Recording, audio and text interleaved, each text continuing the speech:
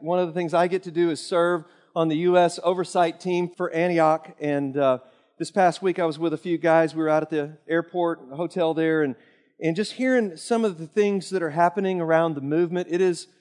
We're living in a time where God is moving in powerful, powerful ways. And I just want to encourage us with this. You know, right now we are working on this Engage the Crisis thing with all the Syrian refugees, and we already have 1,700 people signed up for short-term mission trips going to 10 different locations along the way, and that number's probably going to rise up near 2,500 people before this is all said and done. And it's crazy, some of the stuff that's happening. In fact, we just got invited to go be a part of this thing that Lou Engle is hosting. It's kind of an Azusa 100 or 110-year reunion thing. But it's at L.A. Coliseum, and they've invited Antioch in to invite people. So I'm hoping that as many from our own movement get to go as possible before this, gets too crazy. But I just wanted to. One of the words that came out of California right now over there with some brothers and sisters is that a tidal wave is rising, kind of San Diego to Seattle, that's going to rise up and sweep across the U.S. And, one of the things the way that hit me was because even last week we were talking about, there is a wave that's rising underneath us right now, and we can sense it. It's like this is not the way it was just recently. Things are changing. And I want to encourage you, let your faith rise. Muslims are coming to the Lord Jesus like in droves right now. And I was talking with Andrew Bach, who's the pastor of Mosaic Seattle, one of our churches up in Seattle, and they were just establishing their headquarters there in Frankfurt for this Engage the Crisis thing. He was there last week, and he shared about a bunch of stories, but this one, he was just like, I was walking out there, I got to talking to this young Muslim man about Jesus. And he said, well, how do I know that's the truth? How do I know? And he said, well, let's just pause and ask God right now. So they paused, and for about 40 seconds they were silent, and all of a sudden the guy kind of does like this, and he said, well, what did you see? And he said, I saw a white man in a robe beckoning me like this. And he said, do you think that's Jesus? He said, yeah, absolutely, it's Jesus. And he leads him to the Lord. So, those kinds of things are just happening around the world right now. And one of the things that we're excited about is really Europe is poised right now for a radical rebirth of the church. And here's why. Tens of thousands of Muslim background believers who have been living in the persecuted church, doing house church, underground, following Jesus like for real, are streaming by the tens of thousands into Europe. And they're meeting in house churches right now, and it's going to rock Europe. Like, turn it upside down for Jesus Christ. I'm more excited than you guys are about that. It's exciting. Okay, so I'm preaching now. We're going to jump into this. We're in a series in Lent right now. And Lent is just you kind of giving up some stuff, trying to realign, refocus. We're calling the series Realign. I started off realign to Jesus, realign to loving one another, realign to intimacy. Micah preached that, did a great job. Last week was realign desires. Our desires need to be realigned, right? Can I get a witness? And today we're talking about realign relationships. Realign relationships. And it's interesting. I'm just using the Revised Common Lectionary, which is something that churches around the world use, just these common passages. So if it seems like I'm stepping on anybody's toes today, I'm not trying to. I'm just going to be reading the passages that we've been assigned for the day, as it were. And I think there's some Holy Spirit goodness in all of it. He takes all of this and does something wonderful. But last week, one of the pictures we saw was that the Israelites were in the desert. And what are the things you have to watch out for in the desert? Remember we talked about this, avoiding sin. Idolatry, sexual temptation, testing the Lord. Remember that one? And grumbling. Woo, amen, preach it. And so they were in the desert last week, and the interesting thing I noticed this week was the first passage, which I'm not going to read because I'm going to get to these others, which are about relationship, but the first one kind of brought it together for me, and it was Joshua 5 in the middle of the chapter, and they're about to go into the land. So last week, the desert, this week, crossing the Jordan, going into the land. And what are things that you have to be ready for when you go into the land. And so for us, what is going into the land? That's like going into the way it ought to be, the way things ought to be when Jesus is living and reigning and ruling in our lives. And a big piece of that is going to be our relationships. Our relationships are so key in this whole process of becoming transformed and conformed to the image of Christ. Unfortunately, or fortunately, depending on however you look at it, we are what He gives us to help us work through the process of being changed. So just look around, all these people. Oh, come on, do it. Look around. Yeah, it's all these people that He gives us to help us in this process. Think about it, like this. When we step into eternity, new heavens, new earth, what stuff are we bringing with us? You ever heard the joke like there's not a U-Haul behind a hearse? First service hadn't heard that either. There's like 3 people or something, But you don't take stuff with you when you head off into eternity, right? But what do you take with you? It's people, relationships are going. Relationship with God, relationship with others. That's what, and so it's huge for us as we head into eternity. Like, can you imagine what a bummer it would be to just, I'm not going to work that thing out, forget it, it's too hard, it's too difficult, and then you go to eternity, and there they are. Dog! Kind of thought they wouldn't be here, thought I didn't have to work through that. So, let's don't wait to do something that if we know we need to do it, let's do it. Let's go for it. Yeah. So, here's the main thing. This morning, in one soundbite, the main thing is that God wants us to grow during this Lent season as we realign our relationships with Him and with others. And so I want to just talk this morning as we look at 3 main passages about a few keys that will help us realign relationships. And you could kind of look at these like checkpoints, because you don't get this figured out and then you never have to deal with it again. This is just part of life. Like, can you imagine, you get married and you go, okay, now I got this down. It doesn't work like that, does it? I got married, got this relational thing worked out. Same thing's true with community. It's like, I got saved, I'm part of the church, and now I got this figured out. It's not the way it works. It's a process. Let's say that together. It's a process. It's a process. Good. Okay, so let's look at this first one. First checkpoint is confession of sin. Woo!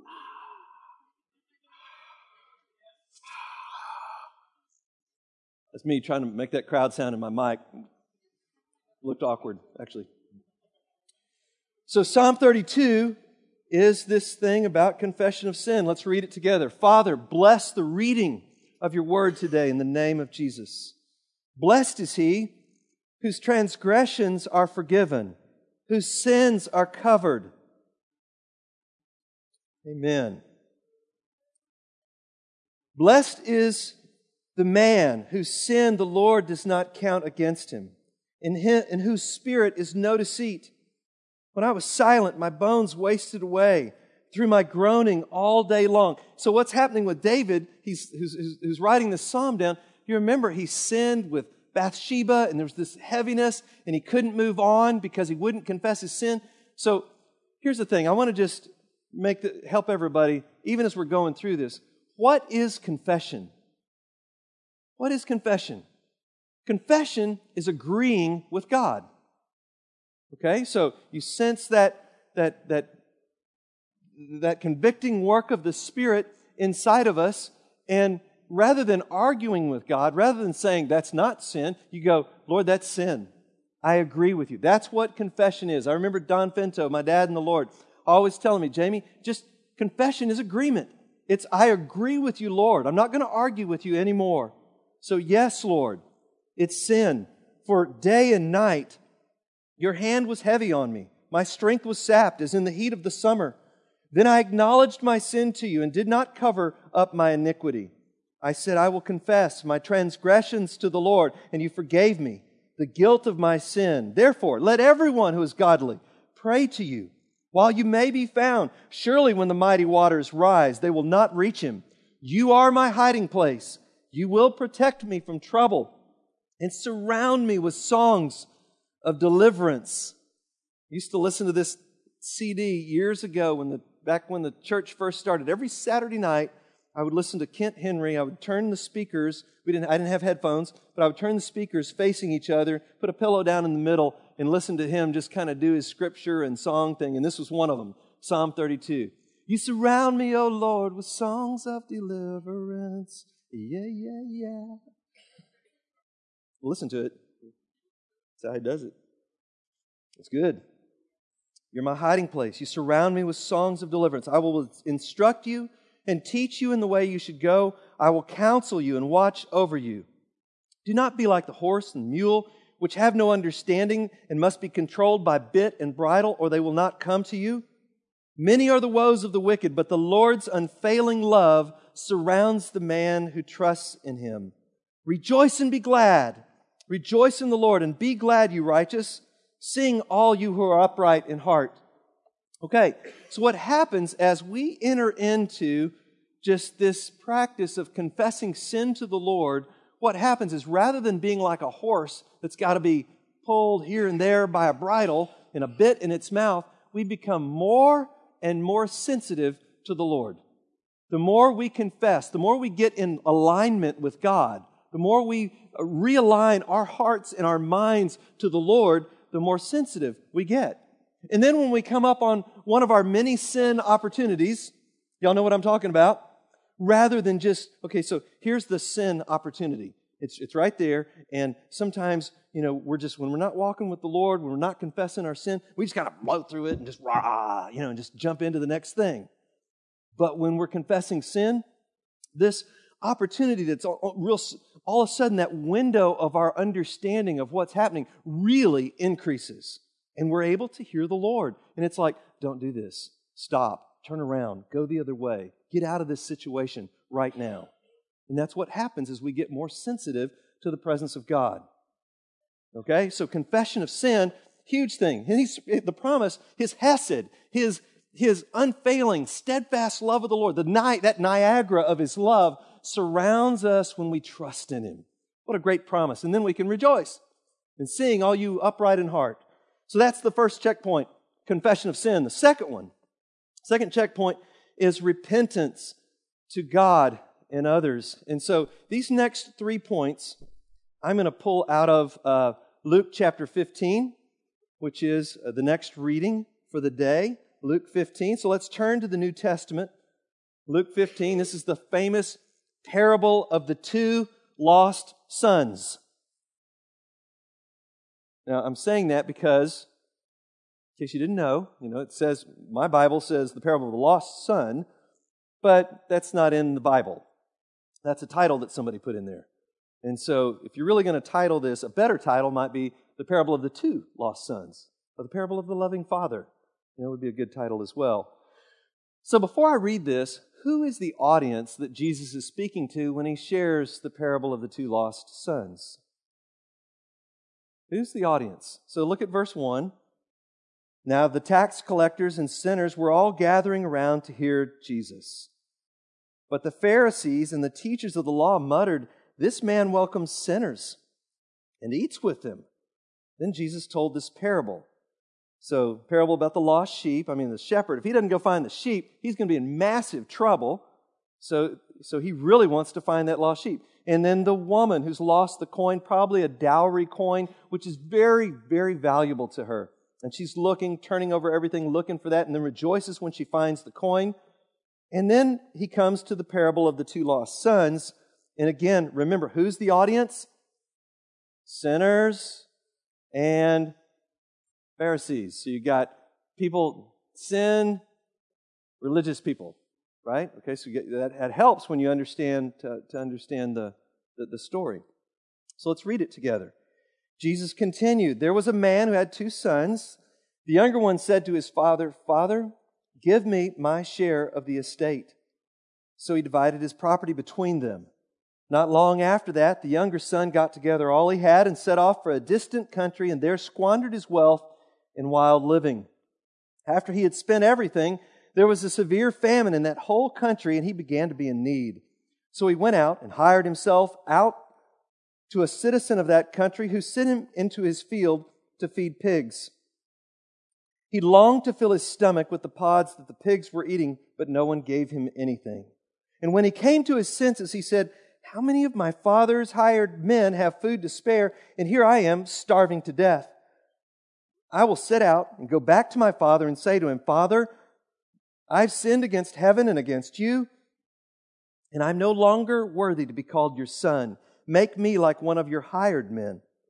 So he got up and went to his father. But while he was still a long way off, his father saw him and was filled with compassion for him. He ran to his son and threw his arms around him and kissed him. The son said to his father, 'Father, I've sinned against heaven and against you, and I'm no longer worthy to be called your son.'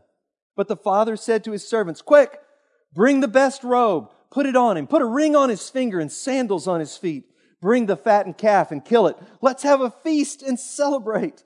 For this son of mine was dead and is alive again. He was lost and is found.' And so they began to celebrate. Meanwhile, the older son was in the field, and when he came near the house, he heard music and dancing. And so he called one of the servants and asked him what was going on. 'Your brother has come,' he replied, 'and your father has killed the fattened calf because he has him back safe and sound.' The older brother became angry and refused to go in. So his father went out and pleaded with him. But he answered his father, 'Look, all these years I've been slaving for you and never disobeyed your orders. And you never even gave me a young goat so I could celebrate with my friends. But when this son of yours, who has squandered your property with prostitutes, comes home, you kill the fattened calf for him.' 'My son,' the father said, 'you are always with me, and everything I have is yours.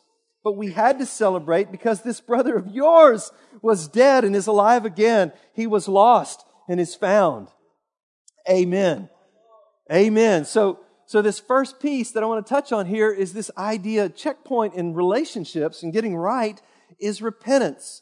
So the younger son, this is kind of the younger son spot right here. Okay, so he's in he's with the pigs. And he's like, wow, he remembers that in his father's house, man, things are way better than this. I need to turn and go back to my father's house. So there's a repentance there that's a good thing. When we are wanting to get right in relationships, it's like a great place to start is confession. A great place to start is with repentance. Repentance means we change our minds. We turn in the way we were thinking. We turn in the way we were living and start turning back to God.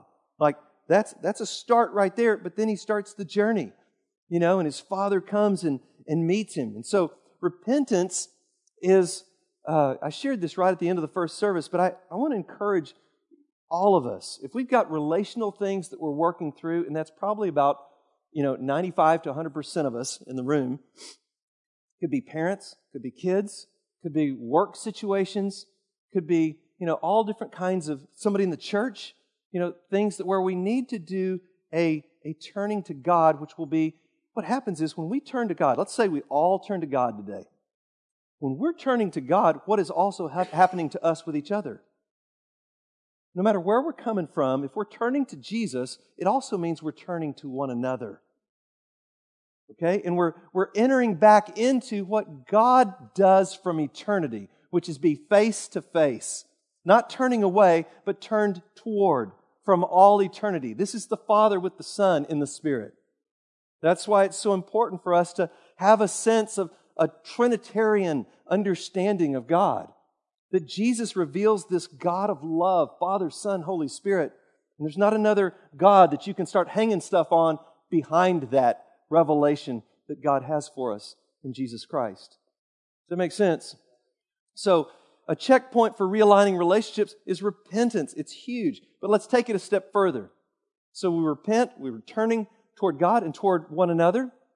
But another checkpoint is understanding God's love and pursuit. So here's the one lost son, and he's in the pigsty. What was it? Now imagine us. We're lost. We're in darkness. We're in the pit. Imagine, you've been in, I don't want you to relive it like right now in your mind, but if you've been lost and you know what it is to be lost, and you know what it is to be feeding with the pigs and be down in the midst of that muck and mire, did you say, I'm going to save myself and turn around and come running back to God? Or did Jesus Christ come into the midst of our darkness? Did He come to us while we were enemies and broken and lost? That's what He does. So part of understanding God and how relationships work is understanding that He's pursuing us. He's pursuing us. He's pursuing us with His love. He's coming. He sends Jesus into the far country to get us when we're lost and broken and in the darkness. That's what Jesus does for us. Praise God. It's good news. And so this son, he remembers what it's like to be in the Father's house. And something happened with this older brother. This is the older brother spot right here. And so something happened with him that he forgot somehow the goodness of what it means to live in the Father's blessing and in the Father's love, and somehow confused the stuff that he was doing, the older brother, the things that he did, how he worked and all that stuff, with somehow securing God's favor and love rather than that Father just simply giving it to him. He couldn't outgive him all along. It's like he was really missing something that he needed for his own life. The thing about this over here, and any of us, it's not just religious people out there, any of us can be in either one of these spots. Okay? So the challenge of religion, I'm using that in the negative sense right now. The challenge of religion is when we judge God and say, God shouldn't do something because it's not right in our eyes. Whew. It's heavy. The heavy part of it is it's so easy to do. It's so easy to do. We judge God, we judge His mercy as reaching out too far to people that aren't worthy of His mercy. And that's the challenge of religion.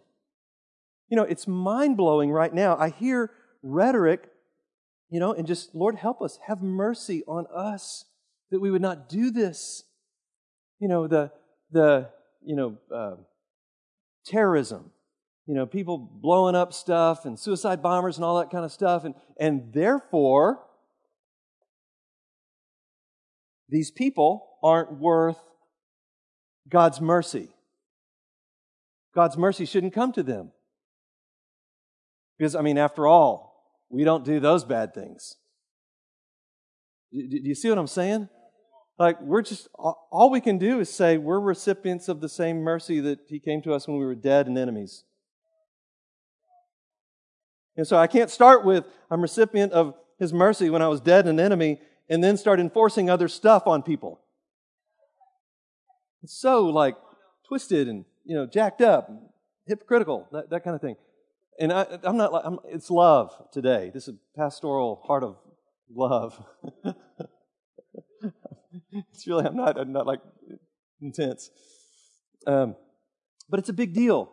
So, so understanding how God is coming with love and mercy, I'm blown away. I was with some people the other day, and somebody asked a question, does God's Holy Spirit work among people that don't know Jesus? Yeah. And theologically, if that's an issue, you need to hop over that little hump for you. Think about the most dramatic revelations of Jesus that are happening around the globe right now. They aren't necessarily happening among Western people in the United States. I'm talking about open visions, dreams, where people see that story I told just a minute ago. Out on the street, let's pause for a minute. Guy sees a man in a white robe going like this, and it's Jesus. They lead him to Christ.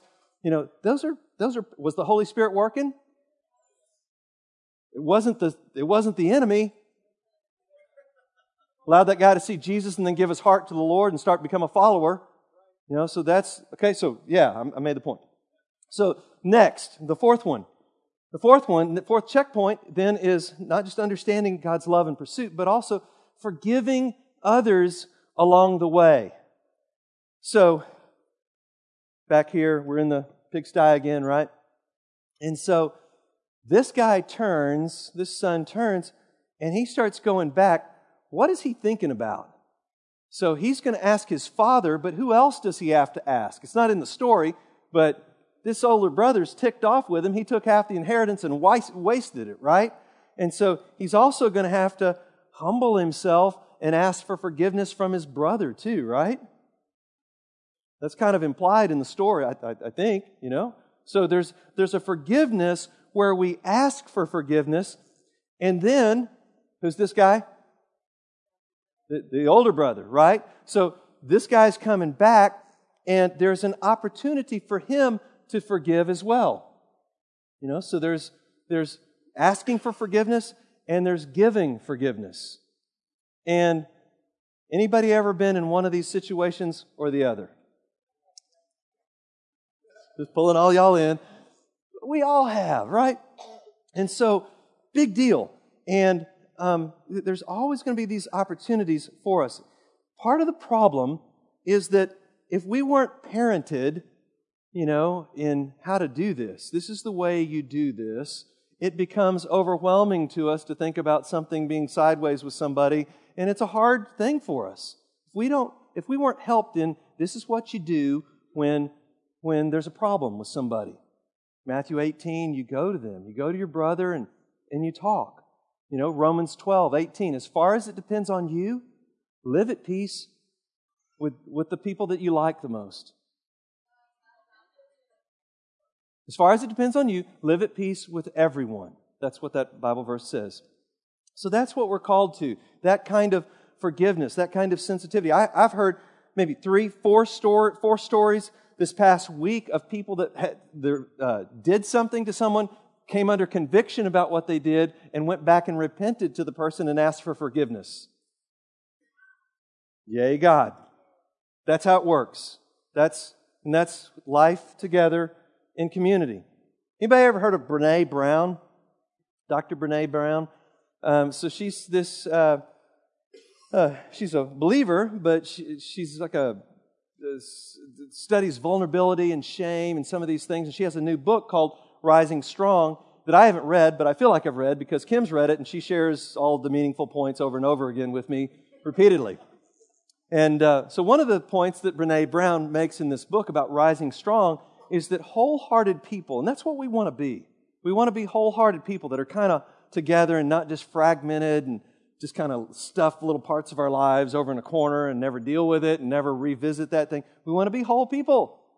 And so wholehearted people, what they come to realize is that everybody out there, everybody's pretty much trying to do the best they can. Wouldn't you say that about yourself, that you're kind of trying to do the best you can? And what that frees us from is kind of judging the other person and going, they're evil. You know, they're bad. They're a bad person. You know, when really everybody's just, we're all just kind of trying to, I'll just go ahead and confess. You know what, guys? I'm Jamie, and I'm kind of trying to do the best I can. That's me. Anybody else? And it's like a really healthy thing for us to realize that. Jackie, you know, bless her heart, she's trying to do the best she can. But you could say the same thing about me. Bless his heart. You know, he's trying to figure out this pastoring thing. And man, I've heard it's hard. It's hard. It's harder than what you think. I'll just leave it at that. Yeah, so, you know, part of what Dr. Brene Brown says is that forgiveness is an act of love. And it's one of the hardest acts of love that we can do. Because there's a death, there's a dying. When we forgive somebody and we just offer forgiveness to them, there's a death in us to holding on to the thing that's been bugging us, you know. And there's a great chance that there's going to be a resurrection of that relationship in a new way through forgiveness. But we also have to understand there's a possibility that there may not be a resurrection of that relationship. But it's so important that we forgive. Huge that we forgive because, you know, not forgiving, it's like drinking poison and hoping they get sick. I hope something bad happens to you. You know, That's what unforgiveness is like. And so the Lord's calling us to this kind of forgiveness. Last thing, and I'll wrap this up, is last passage there is 2 Corinthians chapter 5, verse 16. And this is where we join, not just confess, repentance, understanding God's love, forgiving along the way, but we actually join God in helping to, in His purpose for right relationships. So from now on, we regard no one from a worldly point of view. Though we once regarded Christ in this way, we do so no longer. Therefore, if anyone is in Christ, he is a new creation. The old has gone and the new has come. All this is from God, who reconciled us to Himself through Christ and gave us the ministry of reconciliation. That God was reconciling the world to Himself in Christ, not counting men's sins against them. And He has committed to us the ministry, the message of reconciliation. We are therefore Christ's ambassadors, as though God were making His appeal through us. We implore you, on Christ's behalf, be reconciled to God. God made Him who had no sin to be sin for us, so that in Him we might become the righteousness of God. Okay, so all He's saying there is what God has done in stepping into our pain and brokenness in order to bring us to Himself. He calls us to do the same thing as we share the message of reconciliation around us. We step into hard places in order to bring people to the Lord. You know, I love Jesus Christ so much, and I don't know where you're at today, but if I could just take your hand almost, if I could just take your hand and put your hand in the hand of Jesus, because there's nothing like knowing Him for changing the world. It's just, that's it. And so we want to be people that are practicing this message of bringing others to the Lord. And in bringing others to the Lord, we are bringing people to one another. Okay, that's the way this whole thing works. I'll wrap this up with just one or two thoughts here. One is that if we're going to move forward in this, there's always going to be a choice.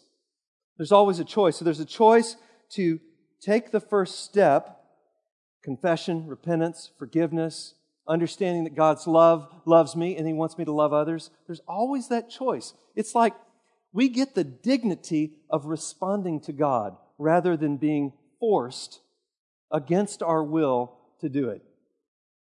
And doesn't that make sense? Can you imagine if in this marriage relationship of almost 30 wonderful years, if one of us was forced to be in it? That'd be awkward, wouldn't it? You know, and I mean, there's maybe some times when we feel forced, you know, like, but I know I need to do the right thing. But it's a choice, even there. Still, it's a choice. And so there is a choice that God's calling us to. There's a choice of response that He wants us to enter into with Him. And part of the deal that makes this so hard is what's going on in our culture around us. And this is an important thing for us to get, is that we are living in a culture that does not want to do this, that doesn't have a lot of training in this, that it's foreign. I mean, since the 1970s, and a lot of us come from broken homes. Divorce, you know, that's something we've worked through with Kim. My own parents, you know, almost divorced. You know, there was a 3-year window where there were just things I didn't get that I probably needed. 16, 17, 18 years old. You know, as they were working through there, it's a bunch of broken people, right? But what happens in that, you get parents separated, broken families, and then who's going to be the bad parent that's actually going to help the child along to have these kinds of skills to working out relationships? Who's going to do? I mean, both parents want to be good cop, right?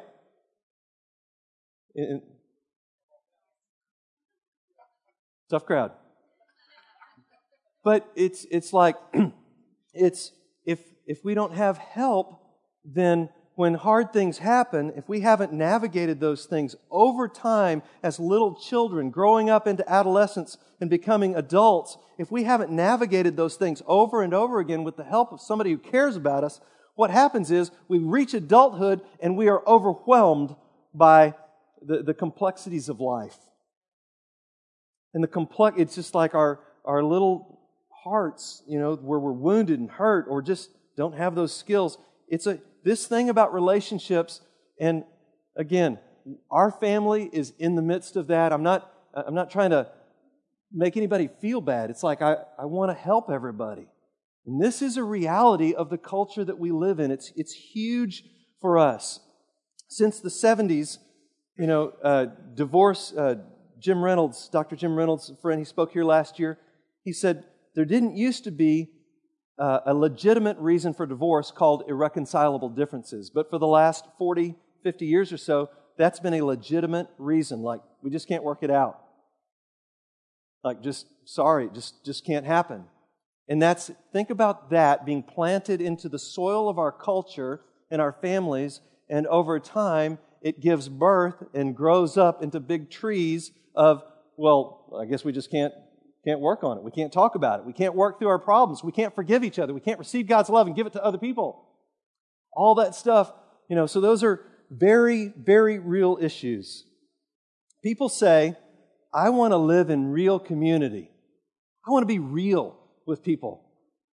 Hey, this is real. This is the way it actually works, is that there's problems, and it's not easy. And we keep turning back to each other. We keep working through things. We don't pull out, hit the eject button. We work through things. We keep turning to one another. And the Lord who is good, is using all of this in whatever's going on with our mom and, your parents, your children, your work situation, and stuff here in the church, all these different contexts to make us more like Jesus. And He gives us the choice of jumping in with Him. And that's good news. He's going to empower us to do it all the way. Y'all stand up. We're going to take just 5 minutes or so here for some ministry, and then we'll be dismissed. But we do this at the end of every service. The Lord wants to take us where we're at, and I really think this word about take the first step is huge for us. What's the first step in the relational thing that you're going through right now? What is that first step?